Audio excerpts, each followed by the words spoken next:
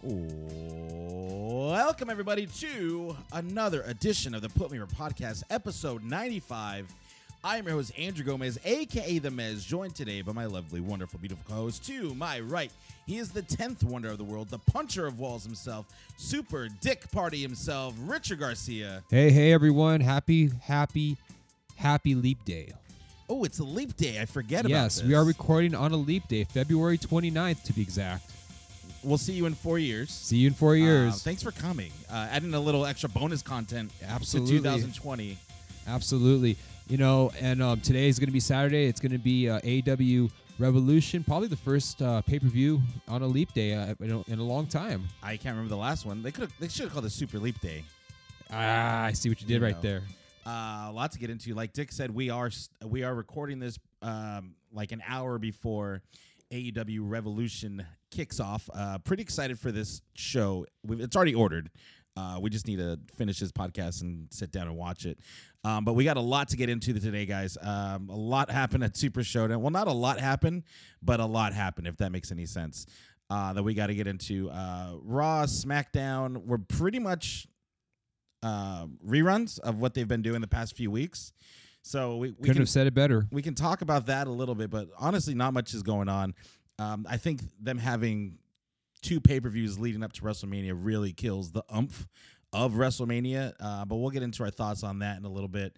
But before we get into anything, let's get into not the news, let's get into our sponsors for the week.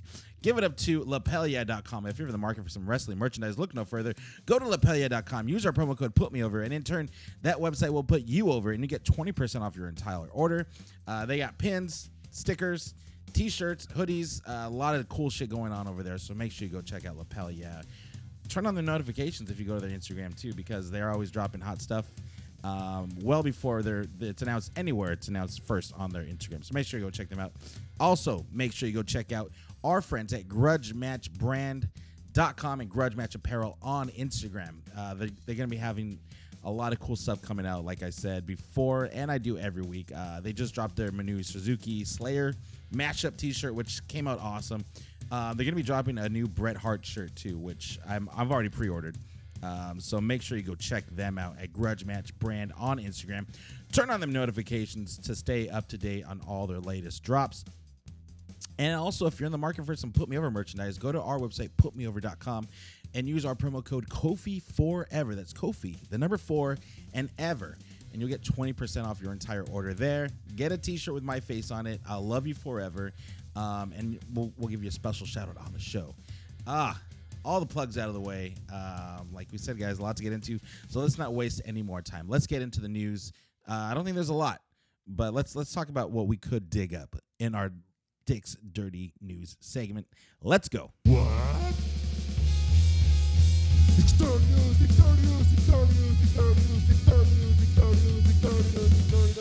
Take it away, Dick. I like that transition right there, as always.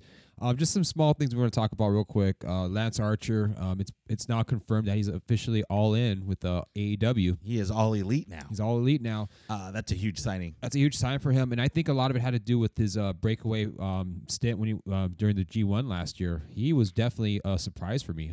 He did awesome, not only in that tournament, but he was also the Intercontinental Champion. He was the IC champion for a little bit, I believe, and he was also a tag champion as well. And plus, he was also in Suzuki-gun. So he probably learned a lot from Minoru Suzuki himself. Yeah, so that's awesome for him. That's awesome for All Elite. I feel like if they missed out on Killer Cross, they need to at least lock down Lance Archer. So that's a huge signing for them because they need bigger guys like him. Yeah, absolutely. So having him in there, and then you want to, and you have Luchasaurus as well. I was going to say, if you don't know who Lance Archer is, just look at Luchasaurus. They're kind of the same guy. More or less, yeah. They can do high flying stuff if they need to. A lot of striking. So yeah, if you're looking for a non-dinosaur version of a wrestler, go check out Lance Archer. That's actually a pretty good analogy right there. Yeah, it is. I didn't really think about that. So good signing for them. Lance Archer, I think should be very helpful to that roster as well. But yeah, like we said, they definitely, there's one thing they are missing. They are missing some big guys. Hopefully, they also got Jeff Cobb as well. pick up a couple others, I think their roster is starting to fill in very nicely. So is Jeff Cobb's going to be wrestling in ROH, like pretty much wherever he wants? Speaking of Jeff Cobb, yeah, we didn't mention this. He has a contract with AEW as well, but he's also obligated to wrestle with Ring of Honor and keep his New Japan booking. So he's pretty much a freelancer. He's got a freelance contract, so he'll come in whenever he's needed. Freelance Archer contract. There you go. So it works out for him perfectly, and him being kind of like the hired gun for the inner circle is perfect for him. Yeah, I mean that's always good to see fresh faces pop up here and there. Also, another thing I want to talk about, guys. Last week we recorded a show, but it just didn't hit the standards that I think the Put Me Over podcast needs. We're both really busy guys. Scheduling kind of made us rush a show, and I didn't want to put out a show that felt rushed. You know what I mean? It was under an hour, and we had a lot to talk about. So I just want to apologize off the top of the show for anyone that missed out on last week's show. Don't worry, we didn't put it out. So this is now the only episode 95. Maybe we'll do like a lost taping and we'll put that up there. I mean, I have it. It's in the vault. So it's not really lost, but you know what I mean. It's not a lost episode. But it's Anyways. No, don't need to apologize, dude. But I just feel like we did a disservice to our fans last week. It's all right. It's okay though. They forgive us. They love us. I hope. They love us too much. Imagine they don't. Like, fuck these guys. The backlash, the great Put Me Over backlash of 2020. It was leap year that day. That leap day, fucking motherfuckers. This dude. goddamn Smarch weather is getting to me already. But since we talked about last week and we didn't really get a chance to air it, let's talk about the Hall of Fame inductions. Yeah. So it seems like for the WB Hall of Fame for this year, it's starting to round out more and more. Officially, the NWO and Batista are the headliners. Cool. The Bella Twins. Yeah. So we got them. The British Bulldog. Is that official? That is more than likely going to happen in the next. It's going to be coming up real soon. That's huge. So that's going to be a huge announcement as well. And I believe also for the international entrant, you got Jushin Thunder Liger. Another huge one. That's another huge one as well. And what else are we missing? I mean, we hit the international. Yeah. The NWO. I mean, I think that should be. We got the female one. We got the female. Yeah. I guess Jushin is like the ethnic. There's usually one like ethnic person, either a Mexican star, Puerto Rican star, a black star. I don't know if they've announced that this year. I don't know yet. I'm not sure either. But it seems like that the Hall of Fame is definitely fast becoming fully integrated as far as who we know. I think it's a good lineup so far this year, but again, there's no Owen Hart, and it just frustrates me to no end that they should have all gone in last year. They should have all gone in as a faction, not as a tag team. Yeah, I mean, that might be the closest we get to Owen Hart getting in the Hall of Fame. At the moment, yeah. So is Davey Boy a 2-time Hall of Famer now? No, I think. Oh no, it was just. I'm sorry, I'm confusing everything. Hart Foundation was just Owen and it's just the tag team. The tag team last year went in where it should have been the faction. The Hart Foundation. It should have been the '97 faction with Pillman. Yes, absolutely. To me, probably one of the most underrated factions of all time. I mean, look what they did during the Attitude Era. It was them versus DX, them versus basically the entire country of the United States of America. They would get booed here, but cheered out of their minds whenever they went to Canada. I was a big Hart Foundation mark, so yeah, British Bulldog being included in the Hall of Fame is huge. I hope his son, Davey Boy Smith Jr. It's not Davey Boy Smith Jr. It's Harry Smith. But he does go by Davey Boy Smith Jr. while wrestling. He did that when he was in New Japan. I think more than likely it'll probably end up being him. That's going to be probably giving the speech for him. Former WWE superstar. So I would say him, would, and Bret probably inducting him. I can't think of any better person other than Bret Hart. Yeah, but it is well deserved. Well deserved. Bella Twins being in. I mean, they were going to get in eventually. They really didn't do too much for me while they were wrestling. It doesn't surprise me. I feel like Nikki got better towards the end, and Brie kind of just was, there. I'm sure Daniel Bryan tried to help her out a little bit. Absolutely. And another rumored induction going to be this year, I think this might be the final one, is going to be JBL. JBL. I mean, what are your thoughts on that? I guess, considering that he started off as like Bradshaw, or not Brad, even before that. Justin Hawk Bradshaw. Yeah, he came with like a cowbell on a rope, like I guess a rancher. That was his gimmick Pretty in the much just beginning. like a cowboy, and then he was also part of the new Blackjacks with Barry Windham. Yeah. I during remember the the new early part of the Blackjacks. Attitude Era. So he really didn't really found his niche really until he hooked up with Ron Simmons, and when they became the Acolytes, that's where Yeah. they really became on their own. And then APA. APA, I mean, especially after that, because they were part of the Undertaker's minions. Yes, they were part of the corporate ministry. Ministry of Darkness, and the fact that they were able to still be teamed up together and then still be successful, even more successful after that, is a testament to how that tag team was and how WWE trusted both those guys. And then you go into the Ruthless Aggression era when he was feuding with Eddie Guerrero and John Cena. He was the world champ, and For 10 months. he was getting booed out of the building every night.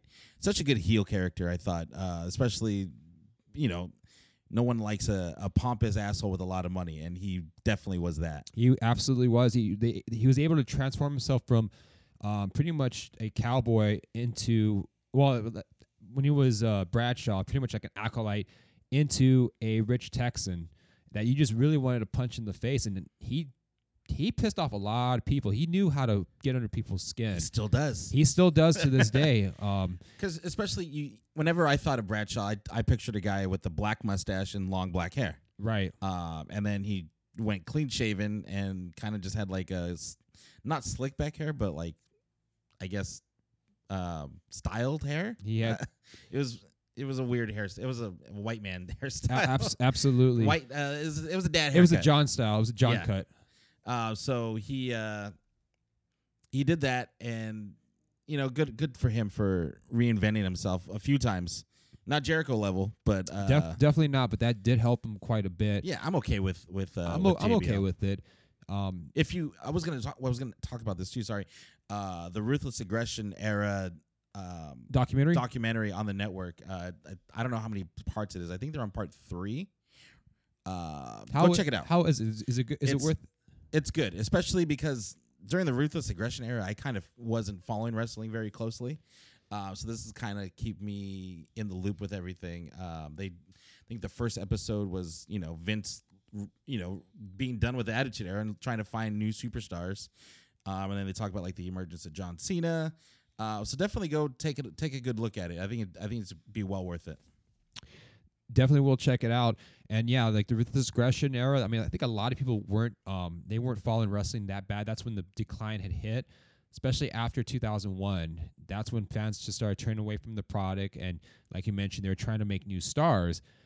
And they did have some success. You had your Eddie Guerreros, you had your Edges, you had your John Cenas, your Batistas. It was definitely a different era back Chris then. Benoit's. Chris Benoit's that will never ever be mentioned again. I mean, that's just a harsh reality. It definitely was its own different era, and it always gets compared to the Attitude Era. Yeah, I mean they were totally different. There are two different eras, absolutely. There was some little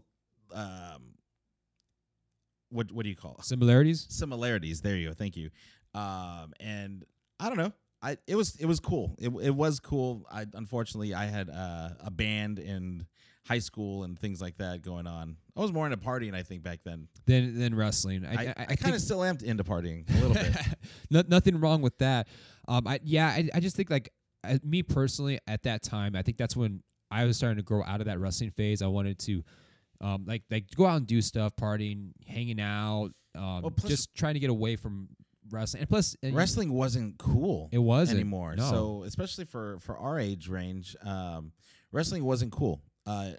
Where it is now, I feel like it's cool again. But before that, if you watched wrestling, you were kind of a weirdo. Right. And funny that you mentioned that. I was talking to a few people about where they stopped watching wrestling, and I've gotten a few Actually, they're all gotten the same response. You know what it was? What? The night Stone Cold had turned heel. Yeah. That's when I think I might have. I fell out once Shawn Michaels retired, or not retired, but took his long hiatus. Not till he got back with DX is when I kind of came back. What year was that? 2001, maybe. I think. Oh, when he that's I saw- first came back from his hiatus, right? Yes, Okay, yes. that was 2002. Yes. Okay, all right. Then yeah, Where he teamed up with Triple H for a day, and then Triple H stabbed him in the back. and then we got the street fight at That's right. SummerSlam. Yes. Okay, now I remember. But yeah, it was hard for them to transition from the highs of the Attitude Era, and there were definitely some lows during the Ruthless Aggression Era, but there were some highs as well. I'm definitely gonna check out the documentary and kind of get like a refresher of that era. Yeah, it takes you back for sure. What else we got, Dick? Pretty much. I mean, let's talk about Saudi Shit Show. I love that name. That's exactly what it was. Not really much happened. It was your classic WWE house show, classic Saudi show that they put on from Riyadh, Saudi Arabia. And, you know, there was a title change with The Miz and Morrison beating the New Day. I could have predicted that because, you know, the New Day have kind of held it and not really done anything with it, with the titles. Right. If they were going to do a title change, I think that was appropriate. That was my mentality as well. It was an appropriate time to change the title. I was like, okay, that's with cool. The show had the Tawik. I don't know how to say this. Tuwaiki Trophy Gauntlet match. It had R-Truth, Rey Mysterio, Andrade, Bobby Lashley, AJ Styles, and Luke Harper. Not Luke Harper. The other one, Eric Rowan. This was kind of they had R-Truth kind of winning the whole thing. I thought he was going to go all the way because this Tawiki prestigious trophy that just got announced last week was very prestigious and everyone wanted it, or so they made you think. R-Truth got some lucky victories in the beginning just for, was it Lashley to come up and pick the scraps? Basically, it came down to AJ Styles beating up Mysterio before he was supposed. So Mysterio actually got a pretty good payday just to go out there. That's right. He didn't even wrestle in the match. Got beat up backstage by the OC. Then you see the feet of the Undertaker while the OC's laid out. You get the Undertaker. Is this how they're going to start the AJ Undertaker feud over this prestigious trophy that has only existed for less than a month? AJ Styles, you know, Undertaker gets his entrance. AJ Styles takes a really bad looking choke slam. I don't need to see the Undertaker anymore. I would usually mark out like, oh my God, it's still the Undertaker. Regardless, it's still the Undertaker. The entrance is great. In ring, I don't need to see Undertaker anymore. I don't even think AJ can put a good match on for the Undertaker at this point. He's getting up there in age, and not only that, it's also the miles. The Undertaker, his body is just, he's put a lot of mileage on that body, which is not helping him. There's not a lot of tread left on those tires. There's definitely not. But if they want to do one more Undertaker match, and I think out of everyone on that roster, AJ Styles would be the best guy to give him that match. I'd say maybe him and Daniel Bryan.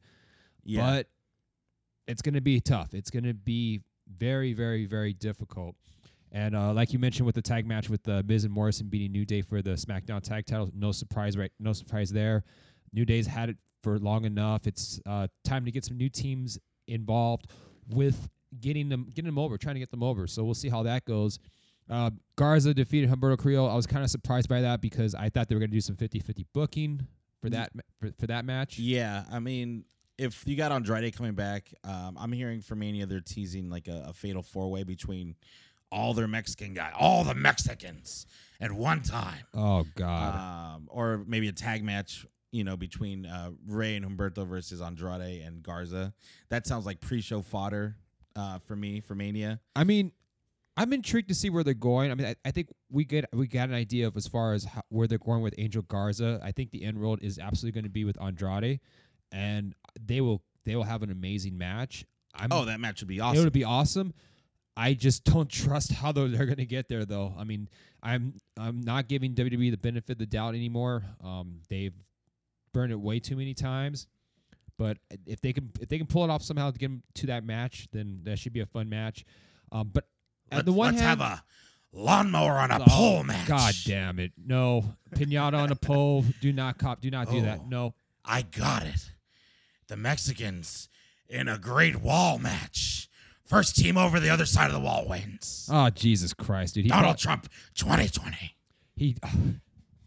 He definitely got that from Russo.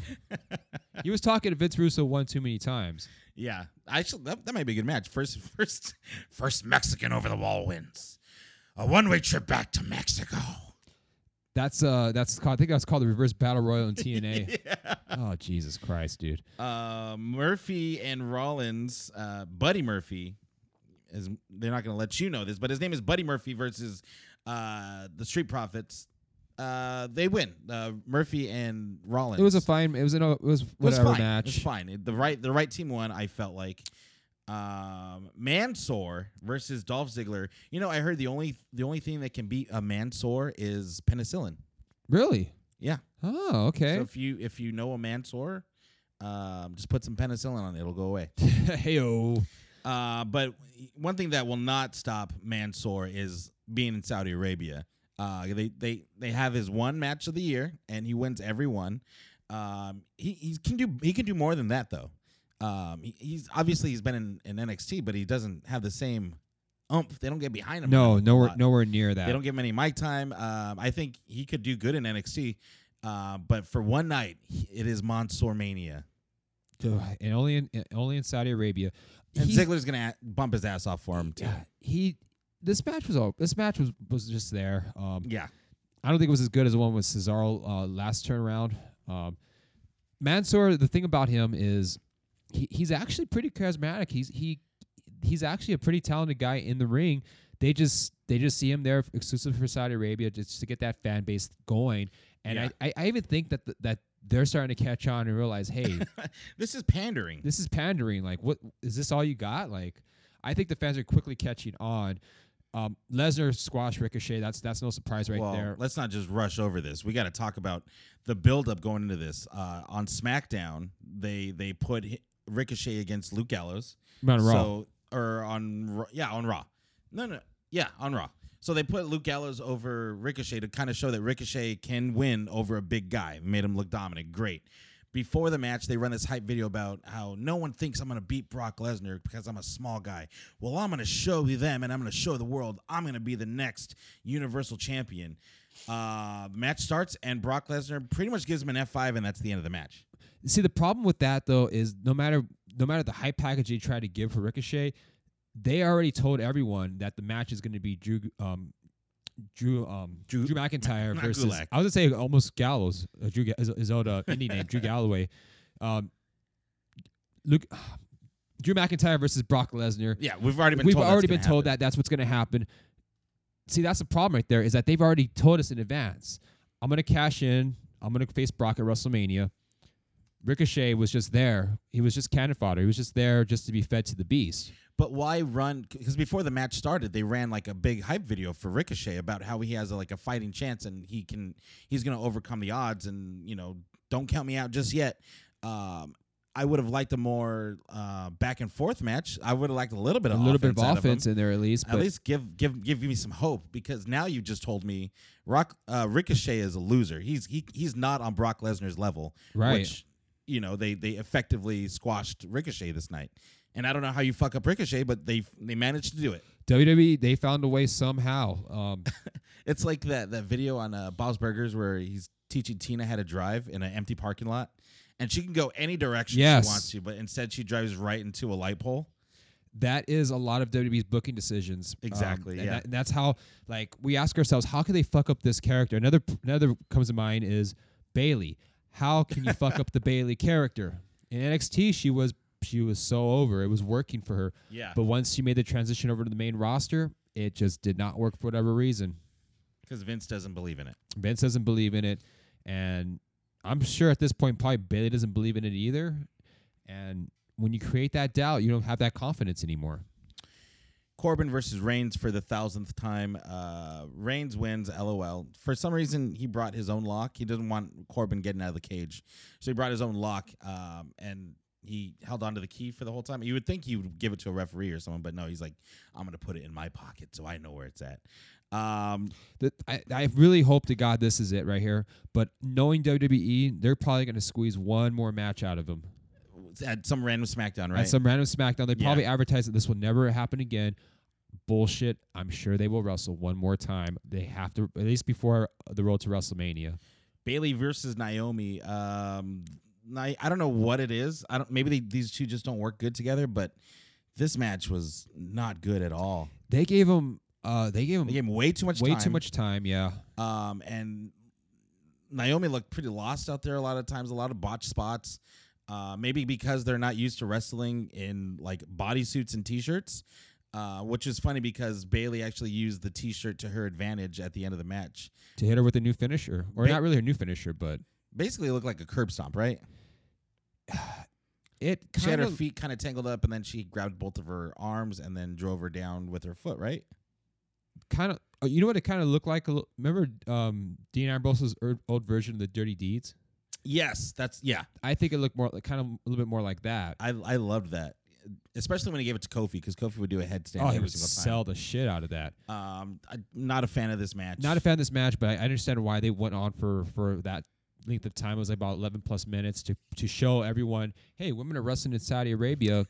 Let's give them the time for it, which is fine. I'm totally fine with that, with what they were doing. It's understandable. It just was it didn't do anything for me, unfortunately. It is what it is. Yeah. Let's talk about what really happened. That's really, yes. The burial of Bray Wyatt has started. And I say that jokingly, but really, they painted themselves into a corner when they put the title on Bray Wyatt to begin with. And now we found out he was just a placeholder the whole time for the world title, so we can get Goldberg and Reigns. I don't know if they thought about that in the beginning, but this is where we're at now. Bray Wyatt is pretty much got a mandible claw twice during the course of this match that lasted maybe 5 minutes, maybe less than 5 minutes. Oh, dude, it was like 5 seconds. Like this match, it was barely 3 minutes long. This was a short match. Bray Wyatt got more offense than Ricochet, and that says a lot. No, he did. He absolutely did. Because for a second, Goldberg was selling a mandible claw pretty good. But 4-5 spears later and one shitty-looking jackhammer later, and Goldberg leaves Saudi Arabia. Maybe just Bray Wyatt doesn't have the powers in Saudi Arabia that he has in the United States. So pretty much his powers is only confined to the United States. Something, because this was really bad. This was not a good look for creative, not a good look for what they believe in for their future talent. Bray Wyatt, like we said, didn't need the title, but they gave it to him anyways. Absolutely not. So now where are we going to go now? There's only one place to go now, and that's down, and that's where we're seeing his trajectory. They like you said, like when we've said this before, there was no need to put the title on Bray Wyatt. He didn't have to need it. He was already, like, you want to build him up right there. The problem that they did was that they were changing back and forth as far as the matches for WrestleMania goes. Dave Meltzer did write it in the Observer, and also on Observer Radio mentioned about, like, there was no set plans for SmackDown side, and originally it was rumored to be Roman Reigns versus The Fiend and John Cena versus Elias. That's what I thought we were going to get. That was the original plan. However, it seems like at the last minute, and basically it was because of the show, that there's going to be some major changes. And I think a lot of it had to do with the speculation that WWE may end up using ESPN Plus as a platform to show this year's WrestleMania. And what's going to get ESPN to bite? Having the title on a person that they know, which is Goldberg. And I don't think it was ESPN that did that. I think it was definitely Vince, because Vince was thinking, like, we got to get the big names on there, because we got to get people buying it on the app itself. Like, how do you get people from? No, that's exactly what I'm saying. Yeah, you have to get people. How do you get that? Like, you how need do you name recognition? How do you go from training your fan base to $10 for WrestleMania on the network, and how are you going to convert them over to watching it on a different app for $60, $70+ And I mean, it looks like it might be like at least $70 for that. For me, it did the opposite. For me, it made me want to pay less for the network. I could see why, and people are just like, the network numbers are declining. Let's not bullshit that. They've been declining. They should be hitting 2 million members. They're not even close to that. SmackDown's first week, they had 4 million. They had 4 million, and they've been declining ever since.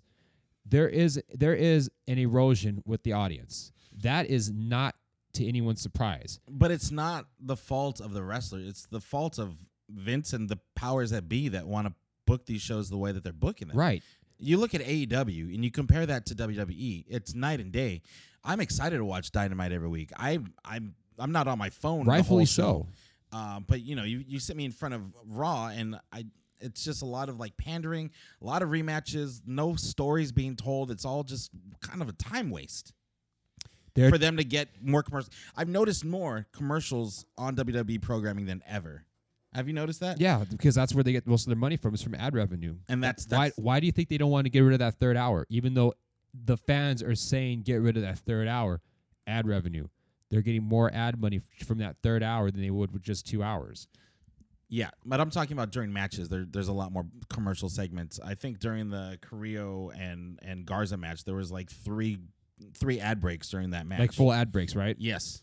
Oh, because they're making more money. They get more they get more money off the ad revenue. And that just kills every match for me every single time, because I know a dive at the outside and Raw rolls on after this.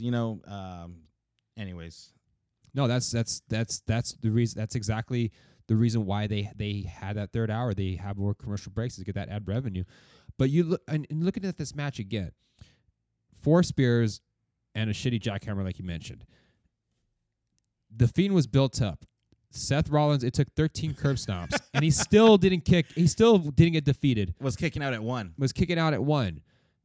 Daniel Bryan put on a valiant fight, and that was by far the best Fiend match was with Daniel Bryan. Yes. But to no avail. Goldberg, he just went in there. He was not afraid of the Fiend. Pretty much made everyone in the current roster look like pussies. How bad did Seth Rollins look? Yeah. He went from being the Universal Champion before that, being the top guy on Raw, and now he's in the middle of a tag team feud with the Street Profits, and they were in the middle of the card. We haven't hit our quota yet. Monday Night Messiah, Monday Night Messiah, Monday Night Messiah, Monday Night Messiah, Monday Night Messiah, Monday Night Messiah, Monday Night Messiah, Monday Night Messiah, Monday Night Messiah. We're still like 30 short of our quota for the night. Well, we'll get there. We'll try. We're gonna try. We're gonna try our damnedest. Monday Night Messiah. So we'll get there eventually. Now on SmackDown, when SmackDown was on the next day, it's pretty much confirmed that it's going to be Goldberg versus Roman Reigns. And when we watched the opening segment, and the backlash that Goldberg is getting was just, he was getting booed out of the building before I even talked to them. And we just jump around on the show because Saudi kind of fucked up the flow of everything. It did, absolutely, it did. So we'll bounce around a little bit. Goldberg came out to boos, and I don't think they're really booing him. They're booing the fact that he's the champion. Roman Reigns comes out and he basically says, "I'm next," which is weird because I don't know how he earned a title shot. I guess if you beat Baron Corbin enough, you get a title shot. Is that how that works? I'm assuming that's how it works. Unless they should have announced it at the show at Saudi Showdown. If that was going to be the case, to have the winner of that match become the number 1 contender at WrestleMania. Something. Even though WrestleMania is not going to happen for another 6 weeks. And this is the problem with having 2 pay-per-views on the way to WrestleMania. You really fuck up a lot of your storytelling. It was nice seeing someone win the Rumble and then just feud for 2-3 months going into WrestleMania. You build it up for that match. Because then when the babyface finally gets their hands on the heel that's either the champion or that's chasing them, the payoff for that match, it's palpable. There's something that people can sink their teeth into. Now you have so much interactions, you have so much TV time to fill. By the time WrestleMania comes, just like, okay, I know WrestleMania is a big deal because it is a big deal, but it doesn't. They're just looking for moments. They're not going for full stories. They're not going for long-term storytelling. They're going for moments. They're going for moments where they can pose with the fireworks behind them, and then we think, oh wow, that person did such a good job. I don't know, but there's no explanation as far as how they got there. No, and I think that's what the problem is with a lot of the storylines that lead up to WrestleMania was, how did they get there? Like, what made it so memorable? Instead of just getting that moment and etching it in. I mean, of course, you want to etch it into stone forever, but how do you get there? All great stories lead up to, like, the great endings lead up to from a great story. You want to build up a story of how they got there, and that's definitely a problem that a lot of these storylines have. Look at Avengers. It took them 10 years to tell that story, and by the time the Endgame movie came out, people were like, "Oh, what a fucking great series! Like, that was so great." It took them 10 years to get to that point where the big bad finally gets taken out by the rest of the Avengers. And that's why I call bullshit on a lot of it saying, well, the fans want instant gratification. Fans want instant gratification. yes, I think there is some argument to be said about that. But when it comes to storyline booking, you can absolutely do a long-term storyline and be able to pull it off. But when you have too many shows on at the same time, and this is what happens when you have shows on like multiple times a week, you may not be able to do that. But this is why you don't keep you switch it out every so often. You don't have them doing 50-50 matches every week or every show. Yeah. There's no point for that. You don't have to do that. You switch it up a little bit. You try to give variety. Look at Moxley and Jericho. That feud's been going on for months. It has. And they've told a great story going into this. Look at Cody and MJF. Another story that's been going on for months. I'm excited for tonight's Revolution because we're going to pay off finally to these stories that have been told for months. It's been great. It's been great storytelling.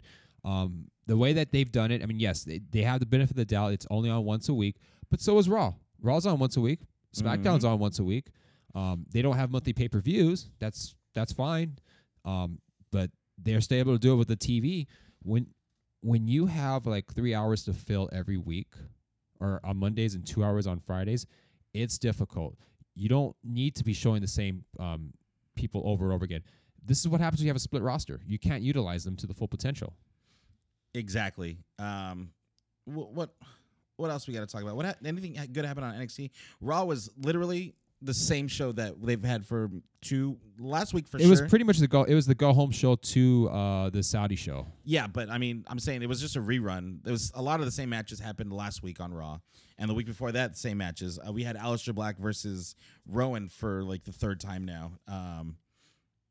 I don't know. Raw to me was just it was just not there. Raw is waste. It was a waste, which is unfortunate because they were doing so well.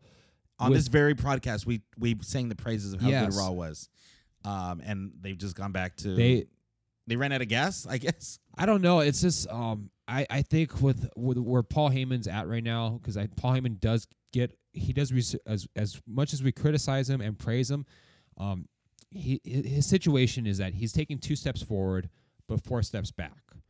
At the end of the day, we all know that it's whatever Vince wants to do. Vince has to give it the green light. Yeah. But you would think XFL would kind of take up some of Vince's time, but I don't think so. I don't think it's happening. I mean, I think Vince is smart enough to realize leave it to the football people for the XFL. Yeah. And that's what he's doing.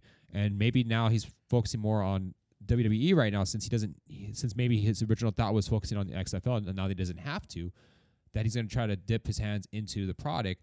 And he doesn't need to do that. You know, he has to be, as a CEO, hire the best people for the position instead of dipping his hands into everything. He does not need to do that. Yeah. Let's talk about NXT now. I miss NXT this week. What did you think of the show, Dick? NXT was fine. Dijakovic versus Cameron Grimes was a great match. That sounds a really good match. It was a good match. Cameron Grimes, you know, we've seen him as Trevor Lee in PWG. Great in-ring talent. The character, on the other hand, it's not a fan of the character, but a fan of his in-ring work. Oh, God.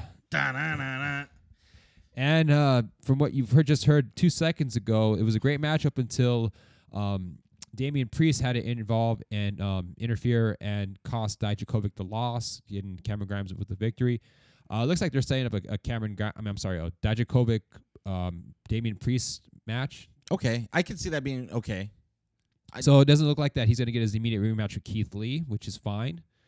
I don't need to see that match again for a while, at least not immediately. Yeah, they feuded for a little bit, right? Priest and Dijakovic. I'm not sure. I don't think it's going to be just 2 big tall guys. It's going to be 2 big tall guys going at it. So they're both good in the ring. I don't know how their chemistry is going to be, but we'll see. Finn Balor. Let's talk about Finn Balor quick. He came off. He pretty much declared him. He had a good promo. I think I like the Prince. I like the Prince Balor a lot. Definitely throwing shades of Prince Devin when he was in New Japan. He doesn't seem to have an NXT opponent, but out comes Imperium. Oh shit! And it was Eichner and Bartel, I believe. Yes, that came out. So they're definitely teasing Walter versus Finn Balor. Fucking sign me up, dude. I'm in. Now the question is it going to be on Takeover or is it going to be WrestleMania? that's a good. I mean, I would think it's gonna be takeover. It's gonna be I think it'd have to be takeover Yeah. for that one. That's one of your marquee matchups right there because they don't have the women's champion defending the belt on takeover that weekend. It's gonna be at WrestleMania. Yeah, and Shayna Baszler is gonna be fighting for her against Becky. So, well, Assuming all yeah. The problem with building a story before it's even started being told. Anything else happen on NXT? I forgot to mention for Raw they officially did announce the Elimination Chamber match For the women's title. for the Raw Women's title. So we got Shayna Baszler, the Riot Squad. Who else? Natalia. So it was Ruby Riott, Sarah Logan, Liv Morgan, Natalia, Shayna Baszler, and Asuka. Asuka. Yep. So those are the 6 participants. Even though pretty much But Becky's challenging Shayna. I don't know what the hell they're going with this. They jumped the gun once again. So it's already a foregone conclusion that Shayna's going to win this match. I mean, come on. I mean, unless why they is swerve us. Why is Natalia in this match? Why not? She just lost to Kairi Sane last week. Why isn't Kairi in this match? It's an Elimination Chamber match. You know, you don't. They You don't earn a spot. You just are randomly thrown into it. They just need a body in there. I mean, that's how Elimination Chamber matches are. It's they'll have 1 or 2 people that are going to take the pin. They'll have 1 or 2 people in there that are going to be at the top, and then the rest are just there just to enhance the match. They have their formula. I understand that, but what I'm saying is Natalia didn't earn a spot into this. I think Kairi Sane earned a spot into this. She did. Which is why I don't know why they have Natalia in this match. Well, but because anyways, Kairi Sane's she just recently got married to Evil. people can have matches after they get married. She's probably on her honeymoon right now at the moment, and they probably don't have anything for her. Even though I would put her in the Elimination Chamber match, I'd have her over Natalia. Yeah, let me see that elbow drop off one of the pods. That would look awesome. But It'd probably shatter her in half, but it'd be an awesome looking spot. hey, I've seen Riho go out there and do some crazy shit. That's true. I think Kairi would be just. She'll fine. be just fine.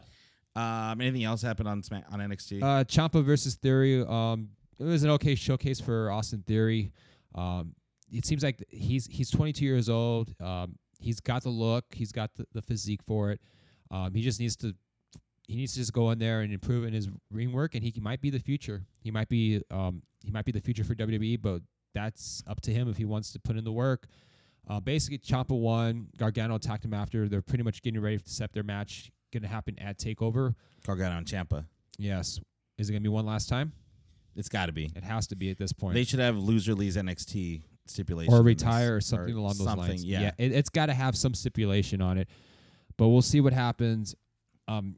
Charlotte, and pretty much this week's TakeOver was hyped up for Charlotte Flair versus Bianca Belair. I would have thought they would have waited a little bit longer, have them kind of have a little mini feud. But they decided to go ahead and blow the match up right on this week's TakeOver. It was fine. It wasn't. I was kind of disappointed, to be honest with you. I was expecting a little better showcase from both. Because you have like a size advantage for Charlotte. It would have been like a big woman, small woman matchup right there. But just for whatever reason, it just wasn't. It didn't live up to my expectations. Now the ending right here. This is what I was kind of wondering. Charlotte put Bianca, beat her after the match, put her in the figure 8. Rhea's music comes out and she starts blasting, and then she starts doing her entrance while Charlotte has Bianca in the figure 8. Wouldn't you be in a hurry to? She does her pose, and then she runs down to the ring, and then they confront to end NXT. I thought that was a little awkward. I would think you would forego your entrance Just so you run can down there. save NXT. The thing that you're so proud of. That is very strange. And that's the problem I think NXT is running into is because they're becoming more and more WWE-ified. Which turns me off, quite frankly, to turning into NXT. For me now, Dynamite is the must-see show ASAP as soon as I can. Dynamite has been on a roll the past couple weeks. The way they've been, the storylines have been phenomenal. NXT this week, it was just there. But by no means was it a bad show. I mean, it was still better than Raw, and definitely better than SmackDown. SmackDown was just basically recaps of the Super Showdown and progressing on the storylines for WrestleMania. Should we talk about real quickly? Nothing really happened on SmackDown of note. The main thing was the main event. John Cena, they hyped him up all night. He came out and delivered a speech basically saying, like, I don't want to take a spot from someone that's been working hard on the roster all year. So I'm just going to sit this WrestleMania out. He's leaving the ramp, lights go out, and The Fiend appears. And you think, oh, shit, he's going to attack John Cena. He's going to do something. But instead, no. He just points at the Mania sign. John Cena tips his hat to him, and now we're going to get The Fiend and John Cena. That's how they're telling that story. And now that WrestleMania is more fleshed out, which do you think was better to do? Was it better to keep the original plan and have The Fiend versus Roman Reigns and then have John Cena versus Elias? Or now with the new change where you have Goldberg as the Universal Champion going up against Roman Reigns and John Cena versus The Fiend? That sounds better to me. The thing that I don't like is the Universal title being caught up in all this. If they want to build this like this, they're the main title on the entire show. It doesn't need to be mixed up with Goldberg. And honestly, I think Goldberg and Reigns are going to get booed out of the building. I think so, too. I think this might be a potential WrestleMania 20. Lesnar and yes, Goldberg. Yes, I think that they are leading on to that. WWE, I don't know if this was all coincidental or not, but a couple of days ago, they did release the Goldberg versus Lesnar match from WrestleMania 20 up on YouTube. Interesting. So I don't know. Getting our booing voices ready. They're getting it ready, yeah. And I thought that was quite interesting. That the worst main event ever. Though that was definitely not a good match by any means of the standard. It was. I think the build was there. The idea of having those two feud, it seemed like a dream match. But how they got there though was it was botched from the ending.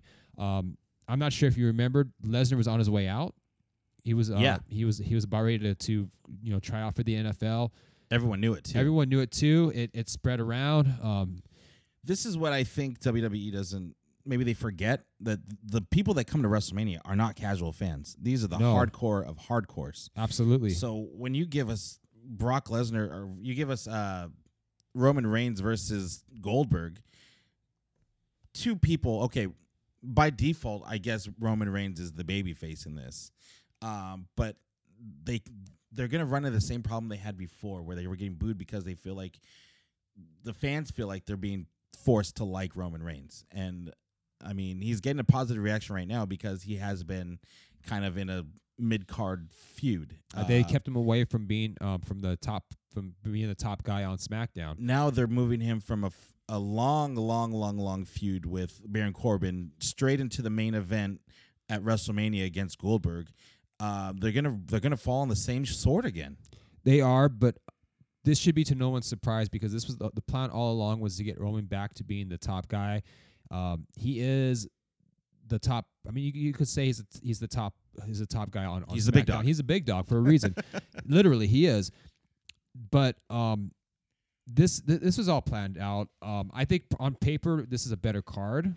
I'd rather see these two matches now than before. I didn't think we were ever going to get Cena versus Elias because they just did that last year. They did that last year, so I mean maybe that was a red herring, but I'm glad they didn't go with it if that was going to be the actual plan. On paper, this seems fine, but just the way that they had handled the Goldberg Fiend situation, and I don't know. To me, like the Fiend didn't need that momentum lost. It brought him down a notch or two, maybe even more than that. Can he recover after that though? I could have seen a world where maybe a triple threat match where the Fiend doesn't get pinned directly would have been a better outcome than just shitting on him. If you would have had Roman Reigns, Goldberg and the Fiend in a triple threat match or a fatal four-way with... That would be hard to pull off. Roman Reigns, the Fiend, and Goldberg. Like, how would you...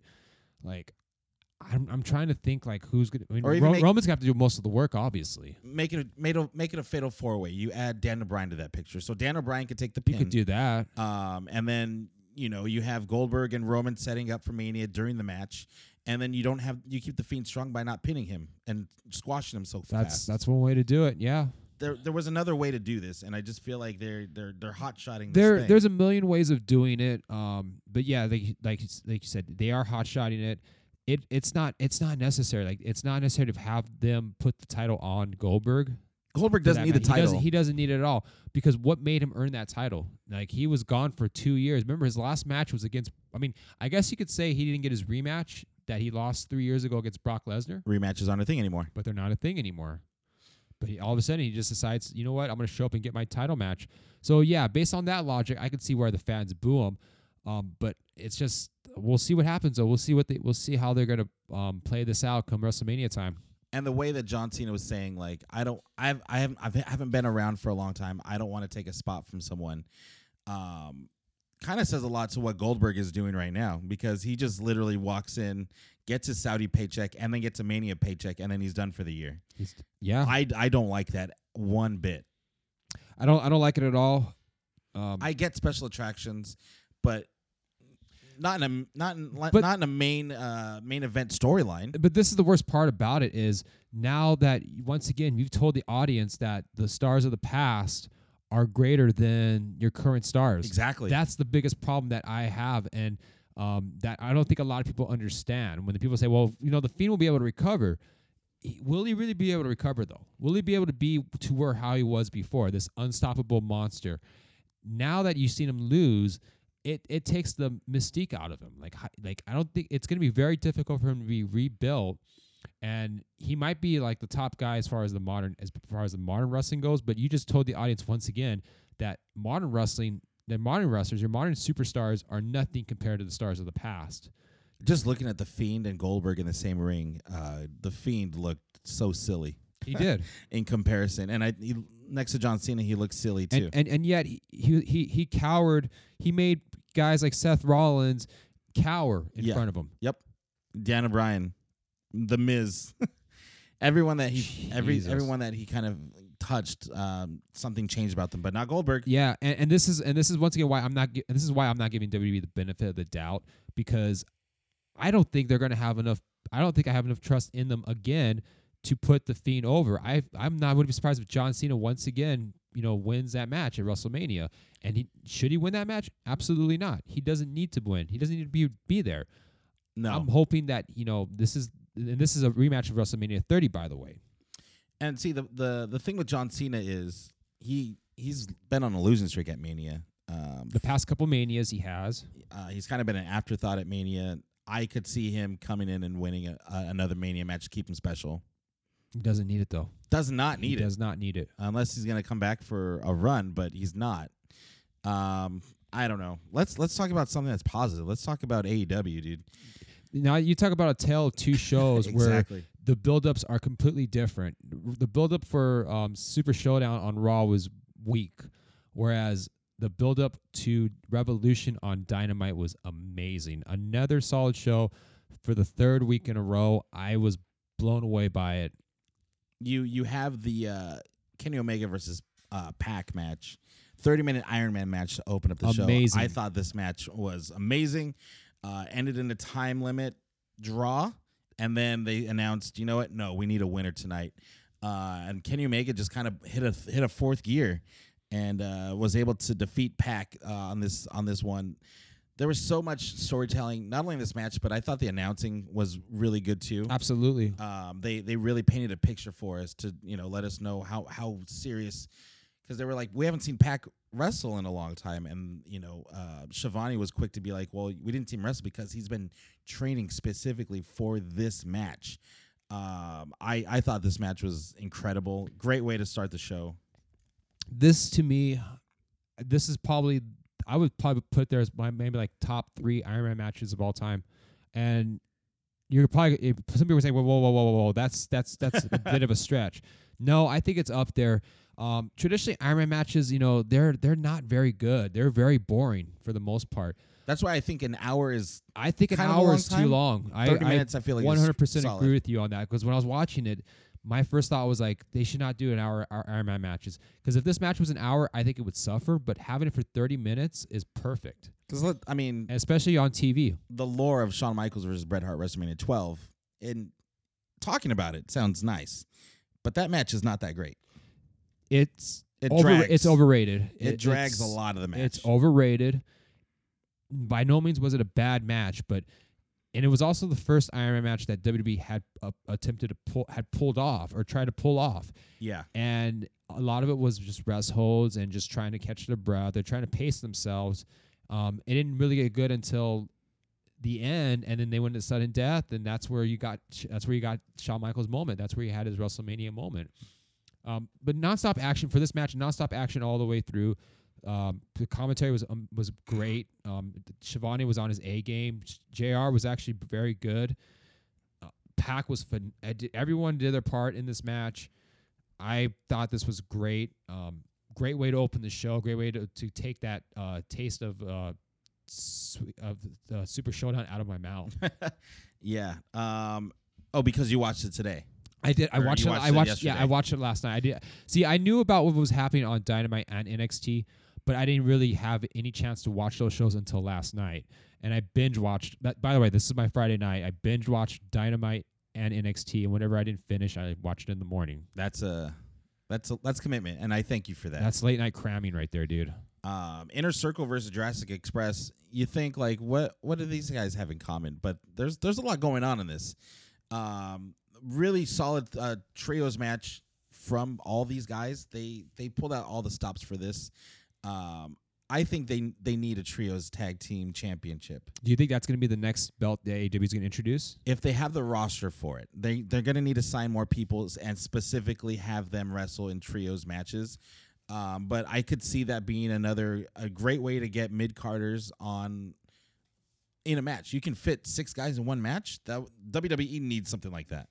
I think they definitely have a surplus of tag teams for sure. And that's another way they can utilize someone who, because in lieu of having a secondary singles title, they can use the trios title as that secondary title.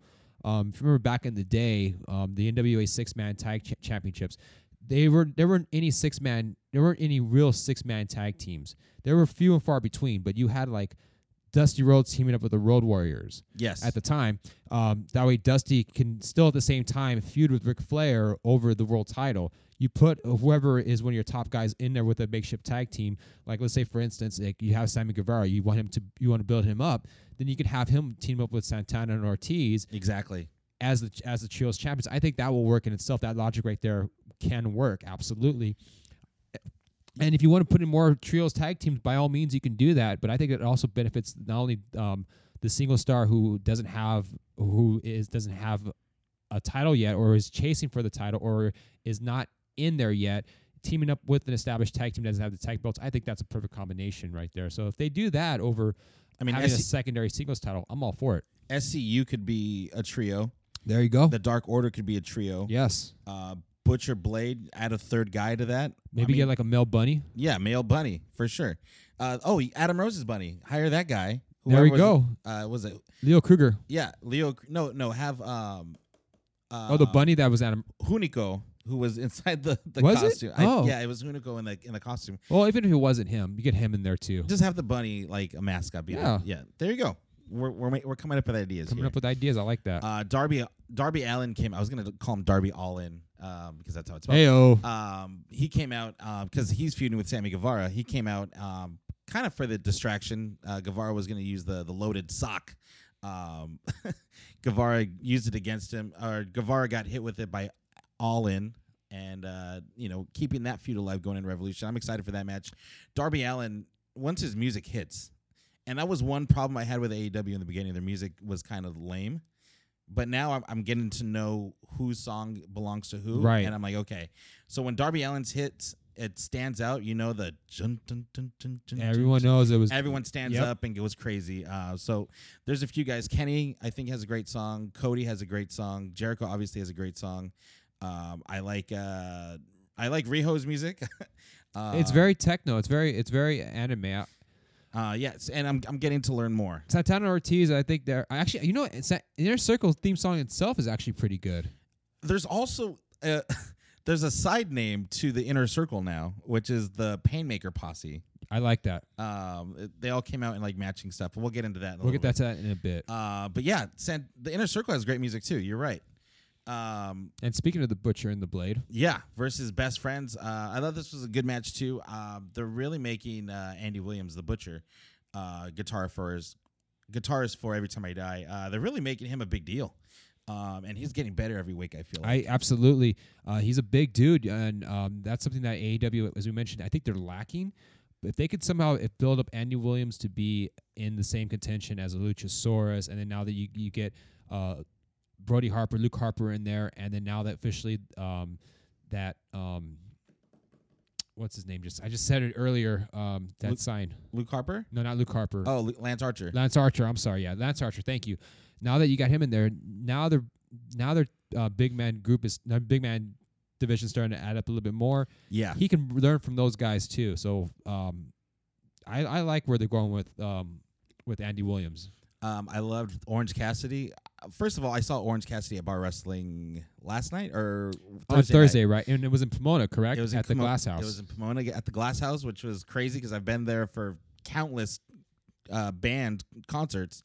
Never for a wrestling show, so this was cool. They had the ring pushed up against the stage, kind of like how they have it set up at the Bootleg Theater. And you know where the bands come out of that little stairwell, that's where they all made their entrances from that stairwell onto the stage. That's awesome. Orange Cassidy versus Chris Masters. Everyone loves Orange Cassidy. He's so fucking good. I was calling it the match of the man. What did I say? The man that could be freshly squeezed of juice and the man that's full of juice. Ayo. And yeah, so Orange Cassidy actually lost, which got Chris Masters a bunch of heat. I call him a Chris Master piece of shit. And it was fun by all. Orange Cassidy was super over, and I love that him and the bunny had an interaction here, where he she took his glasses and then he took her ears or whatever, did a dive to the outside, and best friends get the win. And I'm glad you mentioned Orange Cassidy because after the Iron Man match, we forgot to mention that Tony Schiavone did interview Pac, and Tony was kind of laying in a bit onto Pac as far as him losing the match. Orange Cassidy comes out of nowhere, walks in, and it looks like they're going to have a match for Revolution. Yes, they announced that. Which it might even be on right now.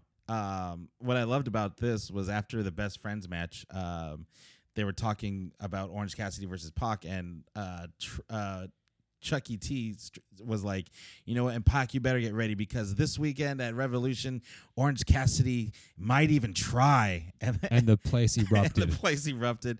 And then Trent's like, well, he might try. Well, we're gonna see. I like how Trent was downplaying it, like, well, he might try. We're not sure yet. Not there. And this is like his first match, right? Is the first official match in AEW, I believe. Yeah. So I'm excited.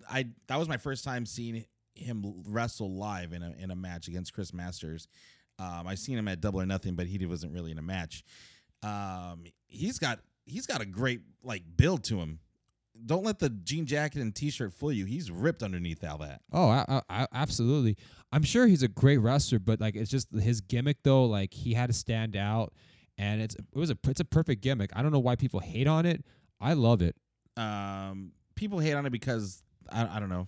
They're Jim Cornettes of the world that are upset that it's killing the business. But it's not killing the business. Believe me, there are worse offenses to what's killing the wrestling business than Orange Cassidy. Yes. My favorite spot of the night. Well, there was a few of them. He went for the test. Chris Masters was challenging him to a test of strength, and he put both of his hands in the air to start it. And Orange Cassidy was about to put his hands to grab his hands, and he ended up just going right in the pockets, and the crowd just fucking went crazy. Yeah, they went crazy. I would bet they did. Chris Masters ended up taking the orange juice and crushing it, but it got all over Orange Cassidy, and he hulked up. I've never seen the man do so much work. He did those Yokozuna strikes to the stomach, and you started to come back, and then Chris Masters beat him with the Master Lock. But great match, and I love that. So then, would that be called him juicing up then? He juiced up, yes, absolutely. Big Swole, Hikaru Shida, Shanna, and Yuka Sakazaki had a okay match. Big fan of Shanna and Shida. I think Big Swole is going to be a major player in AEW. I think she's awesome too. Absolutely. Yuka Sakazaki, fans do like her. She's a little goofy, but yes, I do like Sakazaki. When you go as well. she's a comedy wrestler, but when you look past the comedy wrestling, she's actually pretty solid worker in the ring as well. Yeah, and then you had Shida. How do How did Cheetah win this match? Oh, she hit a knee strike on Big on Swole. And I'm a big Hikaru Shida fan, and I think she should have won because I think she's the number 2 ranked woman on the roster. So At the moment, yes. good to see her get that win. And then you had the weigh-in, Jericho and Moxley. I thought this segment was awesome. Yes. I'm glad AEW took a different direction as far as hyping up this main event match. They could have done a contract signing. Yeah. They could have done where they just have the two sit down and do an interview. Instead, they made it a real life, a big fight feel by having a weigh-in. And nothing's more of a big fight feel than having the official weigh-in. Moxley comes down the ring. Oh, before that happens. Even though we don't know what official weight they need to hit, but it's a thing. Yes. Did you notice the big boxing style poster hanging up in the rafters for the AEW Yes. show? I thought that was a fucking that nice was a touch. great touch. Makes it feel like a big fight. And speaking of a great touch to it, we were introduced to Gary Michael Capetta. Yes. I thought that was a great touch to it.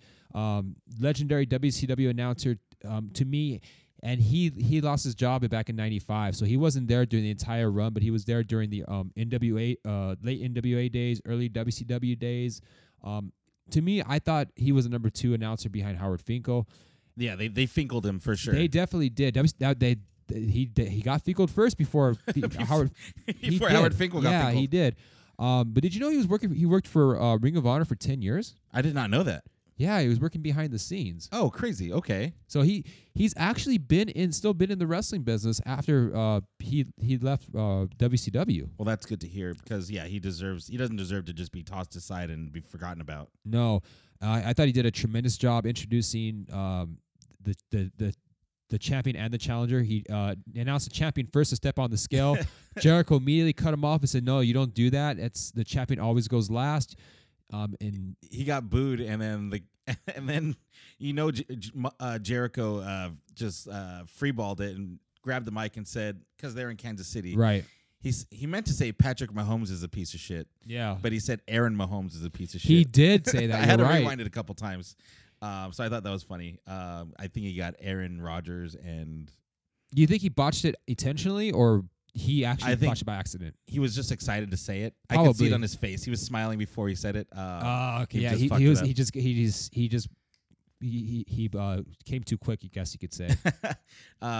Moxley, Jericho's teasing the weigh, and he doesn't want to get in the scale. No, he's just taking off. building it up. First, he takes off the belt, then he takes off the bandana because that's going to make a big difference. For 2 his ounces, bro. Moxley's had enough, and he just headbutts Jericho, splits him up in hard way. It looked like. So that was a legitimate headbutt then. I mean, unless they were really quick to hand him a blade. Because I wasn't sure what that, because I had to watch that headbutt again, and I'm thinking like that can't be a real headbutt, and I'm trying to think like, okay, did he bleed? Did he actually bleed? Did he bleed the hard way, or did he blade himself? Like I wasn't too sure. Because normally when they blade themselves, it's in the hairline. He was bleeding like right above his eye. Yeah, like right above his eye. So I don't know how you get a blade in there for that. That's dangerous. So so it had to been a legit headbutt. Which again, I don't know why you. I mean, I think the touch of it was there, but I mean at the same time though, it's like, why do that to yourself? They could have done something else instead to draw the dynamic of having that blood coming down. I just felt like doing that headbutt there, like this is how injuries happen, by the way. Yes. When you do stuff like that. But Jericho, like you mentioned, Jericho had to get 7 stitches on his eye. And it's still a great visual, by the way. It was I think that God damn it, we're gonna have to spoil a little bit of Revolution, but we got to get into our predictions. Yeah. Oh man, well that's okay because we are. Yeah, we kind of did this to ourselves. We are recording during the middle of Revolution, but that's a great segue into Revolution. Talk about, like I mentioned, the tale of 2 shows in which lead up to the pay-per-views. One was very good, the other one not so much. All right, let's. Okay, so we're not that far behind, so we're only going to lose 1 match. Let's get into. We'll go from Pac and Orange Cassidy up. Okay. So Pac versus Orange Cassidy. Who do you got in this one, Dick? It's Pac on this one. I mean, Orange Cassidy, I think will shine. And I think Can you write these down? Yeah. Yes, I think Pac needs a win. Orange Cassidy is not like the the major. He's obviously over. Pac has kind of been on a losing streak, so I think he's gonna need a victory in this one. So you're going Pac on this one. We're both going Pac on this one. Correct. Okay. After that, we have Nyla Rose versus Chris Statlander for the AEW Women's World Championship. I'm gonna go Nyla Rose on this one. I think she just won the titles. No need to get it off her this quickly. Make her a beast. And then maybe Sheeta can be the one to challenge next and tell a really good story. There hasn't really been a lot of cross paths between the two, which I think this is just kind of to get Nyla Rose established. Just so to I'm get going to go Nyla Rose on this. I agree with you on that. I think Chris Statler has a lot of potential to be the future in AEW women's division. I don't know what they were thinking as far as I honestly think her right now challenging Rose for the title is not a good time. They should have waited for it. And on top of that, like you mentioned, Nyla Rose just barely won. She just won the women's championship. So you want to give her a lengthy run. I don't see her dropping the belt anytime soon. Definitely not at least until, I would say, not until after, maybe not until Double or Nothing. We'll see where that takes us. Yeah. The thing I like about AEW, the titles really don't change hands all that often. We've only had one title change hands at Bash at the Beach. Well, that was two actually, because the tag team championships changed hands and the women's championship changed hands. Yes, two. Excuse me. Yes. Which only leaves the world title, but still, for as long as the belts have been around, hasn't changed hands too many times. Up next, Darby Allin versus Sammy Guevara. Who do you got in this one, Dickie boy? This is going to be a phenomenal matchup between I think the so two. Two young studs. Two young studs. Sammy Guevara is a high flyer. Darby Allin is just going to, he puts his body on the line every single match. So this is going to be a phenomenal match right here. Don't sleep on this match. You got to go with Darby Allin in this one. I think Allin's going to win because I think the story behind it is that he's still pissed at the Inner Circle for damaging his throat. Like remember he was off TV for a while. He still can't speak. Yeah, he's still been off. Yeah, and I thought him having the cue cards in there while delivering the promos, that's a great way to build his character up and build his mystique. Yeah, and it got me to not fast forward the commercials. I would watch the picture in picture. It works. All right, so yeah, I'm gonna go with Darby Allin as well because, like you said, he hasn't been on TV for a while. I think we need to keep him hot, and he is one of the hotter guys, literally and figuratively, on the roster. Heyo. Up next, Jake Hagar versus Dustin Rhodes. This one's interesting to me because Hagar's his first match in AEW. Correct. Dustin Rhodes, the established vet, but he's been out because Hagar broke his arm, crushed into the door, if you remember. So, excuse me. On this one, I'm going to keep it up. I'm going to give it to Hagar because I think they need to keep him strong, especially if he's going to be the muscle for the Inner Circle. Got to keep him strong. So I'm going Hagar on this one. Dustin Rhodes doesn't need the win. He's clearly there to help out the younger talent. Now, does helping out the younger talent too much, would that hurt him in the long run? I don't think so because I think Dustin, where he's at right now, I think this is where he wants to be. He wants to definitely put over the younger talent. Hagar, this is his first match. We'll see how that goes. Is he going to be the same as he was? Are we going to see is he going to be able to be how he was before? Because he hasn't wrestled in a while, so that's going to be quite a challenge for him. Yes. So we shall see. But yeah, as you mentioned, you want to keep him strong. He is Chris Jericho's second in command, I guess you could say. So you're going to go Hagar on this one, Hagar too? as well, yes, okay. Sir. After that, we have Kenny Omega and Adam Page versus the Young Bucks, the Elite fighting the Elite. Civil War. This one's kind of hard to call, Dick, but I'm going to give it to you first. What do you have to ask yourself? What do you do here? Like, I don't know. What can you do? I mean, do you think they booked themselves into a corner?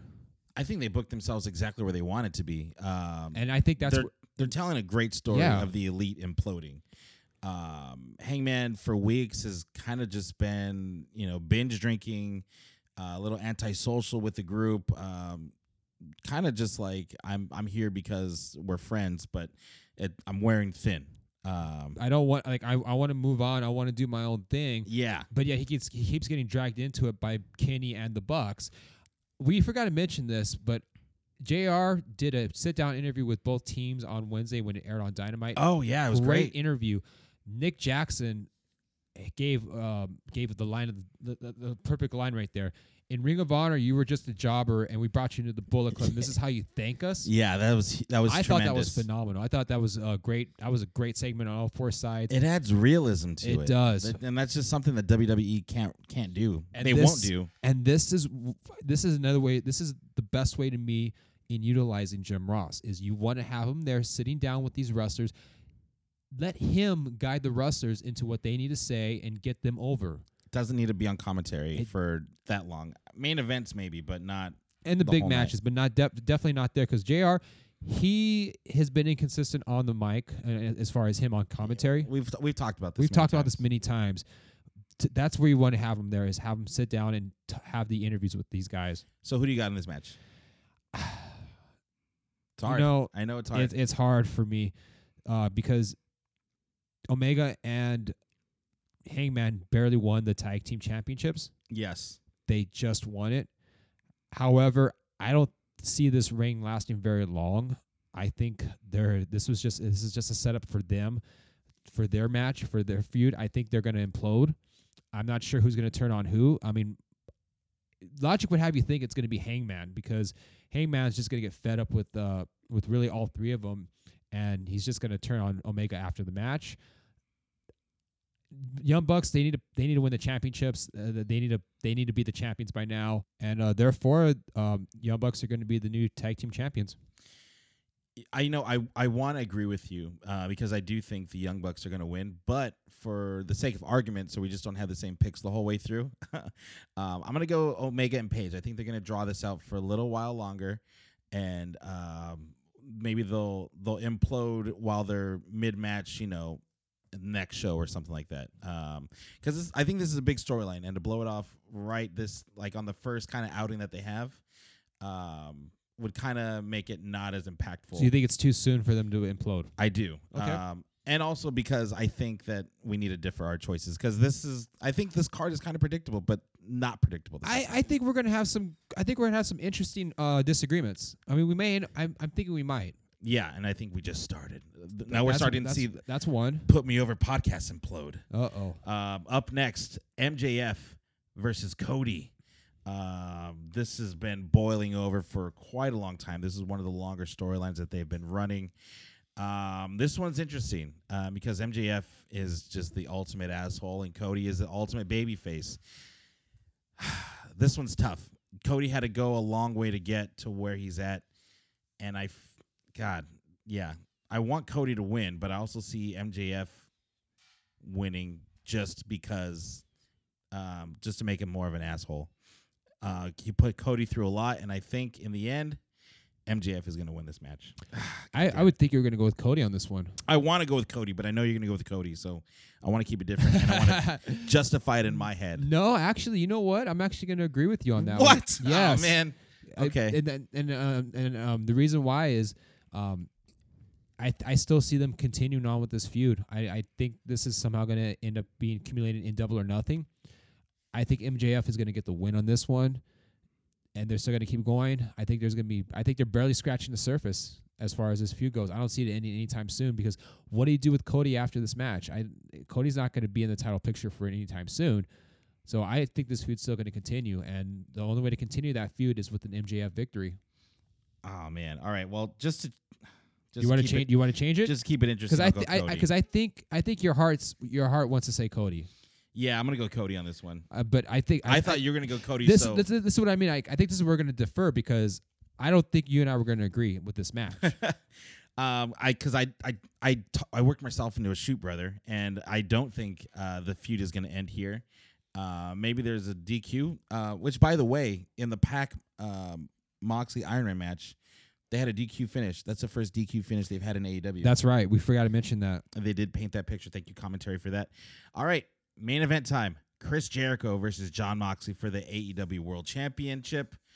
Who do you got in this one, Dickie boy?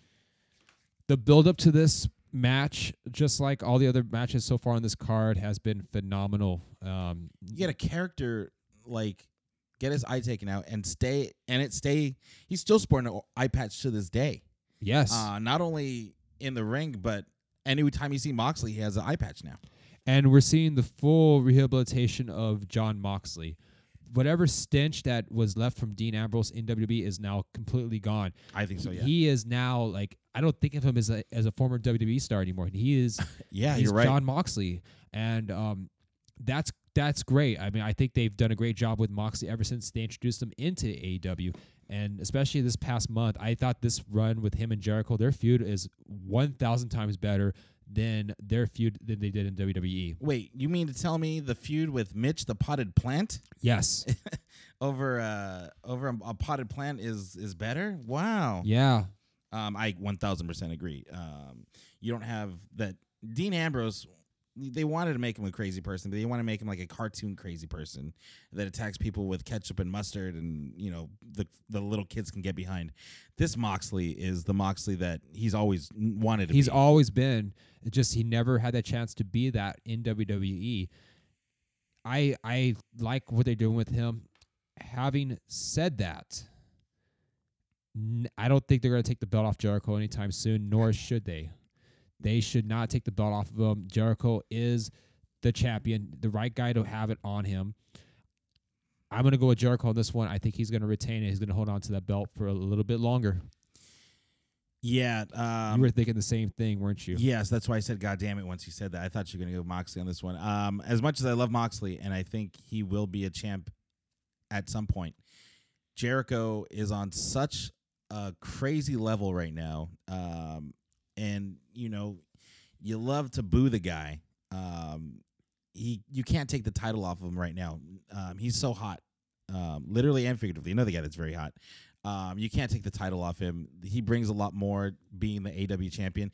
And you can't just put your AEW champion on a bunch of old WWE guys. That's another thing that's another thing as well. For even though we've said that pretty much he's been fully rehabbed, some of the fans outside of AEW, they're going to see him as like another W guy winning the belt. Yeah. And you don't want to have the first two reigns involving former WWE talent. It should be someone like a Darby Allin Yes. or someone like a homegrown talent. A homegrown talent should be the guy. The next AEW that champion. That should eventually dethrone Chris Jericho. Now, who could it be? Omega's it had could be his shot. Kenny Omega. He's had his shot, though. He did. He could always come back again. You never know. We don't know who it's going to be, though, but it should definitely be a homegrown talent. And that's another reason why I think Cody should not have won the belt. Yes. Now, I think at some point Cody is going to get an opportunity Absolutely to be back in the title picture. I think maybe career versus title shot opportunity would be in the cards at some point. Maybe, MJF and him can have that kind of blow off. Like if I lose, I'll leave AEW and just work behind the scenes. But if I win, I get to be in the title contender picture. I think that'd be another wrinkle for that story. And MJF would probably be like, yeah, I'll beat your ass again. And then that's how, whatever. I don't work for AEW. I would like to. But yeah, we just host this podcast. That's all we do. You got anything else for us today, Dickie boy?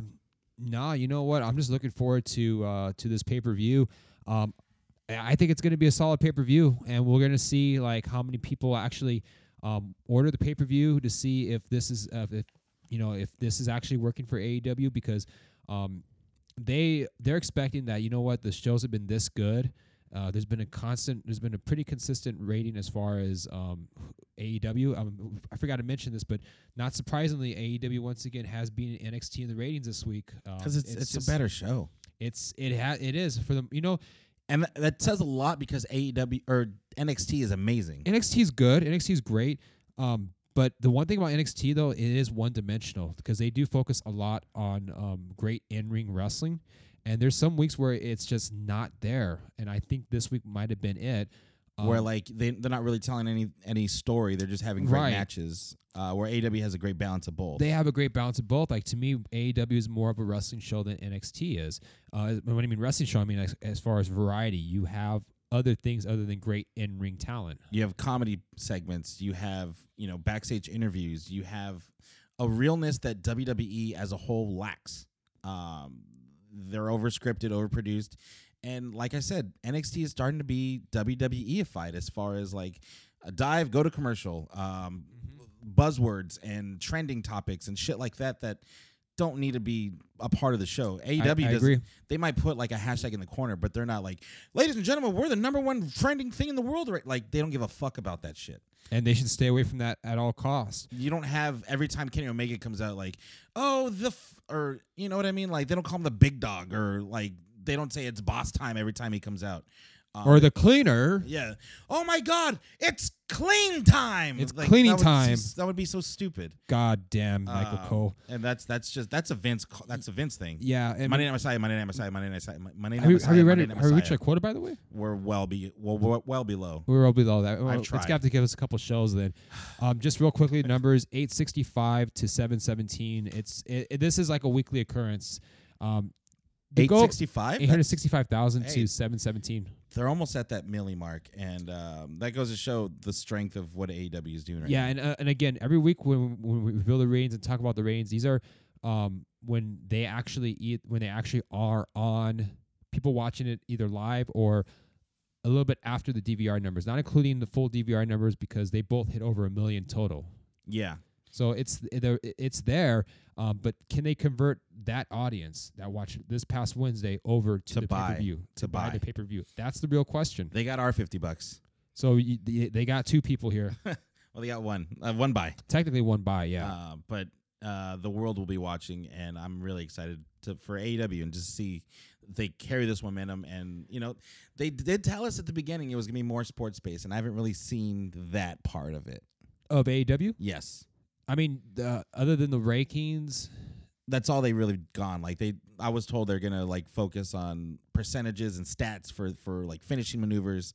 Haven't really seen a whole lot of that, and I hope that they go to that at some point. I'm a little curious of how they're gonna pull that off.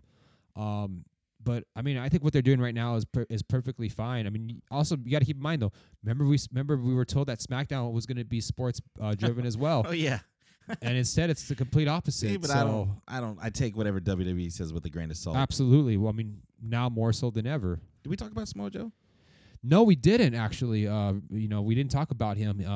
What's funny was that right now, Samoa Joe was announced to be suspended due to violating the wellness policy. However, that was rumored about almost a month ago. Yeah, someone had had leaked it out. And it was a very reliable news source because they were releasing stories left and right that ended up being true. This one happened to not be true at the time. But they had to do a retractment saying that we apologize for that, only to find out that it was true. Wow. So maybe it's just they just told the future or something. Maybe they did. But of course, we don't know why he failed. Bad luck, Joe. We don't know why he failed the wellness policy. It could be a multitude of factors. We're just not sure. I think Joe. I mean, because if it's weed is one thing where they just give him a fine. Yeah, that's because I was looking through the wellness policy as far as like what's considered a banned substance is what do they test for. I didn't see anything in there as far as weed goes. As far as like synthetic weed, yes, I seen that in there. They do test for that, and that if you fail the violation, then you would get fined. But I don't know why people would be smoking synthetic weed to begin with. Yeah. But nothing about actual CC Evanborn. Yeah, nothing about actual weed though. Like, I mean, I couldn't really find anything there. My assumption is probably the same as banned substance. I've been found that weed is a finable offense, not a suspendable offense. Right. I think that's from what we've learned so far. So people will just smoke, and if I get tested and I fail it, I'll pay the fine. The infamous weed tax. But I think it comes. I think it's another one of those Andrade. I couldn't make it. By the time they needed me to, I was, on vacation, or he's dealing with the injury as well. If you're on a leave of absence, you should be excluded from the drug test. Yes, and I think that's what happened. But let's go home, brother. Yeah, I think it's time to go home. Thank you so much for joining us, downloading, subscribing, telling your friends, telling your neighbors, telling your friends' neighbors. We'll be back next week. We promise with the fallout of AEW, and kind of just to see where we're at going into Elimination Chamber, because there's apparently we're down a road that we can't turn back from, guys. So we'll be back with all our opinions and news and reviews. You could say we're on the fast lane to WrestleMania. Remember Fastlane? Oh, Jesus. But yeah, we'll be back next week, guys. And don't forget, We are the new World Order Professional Podcasting, and we will see you next week.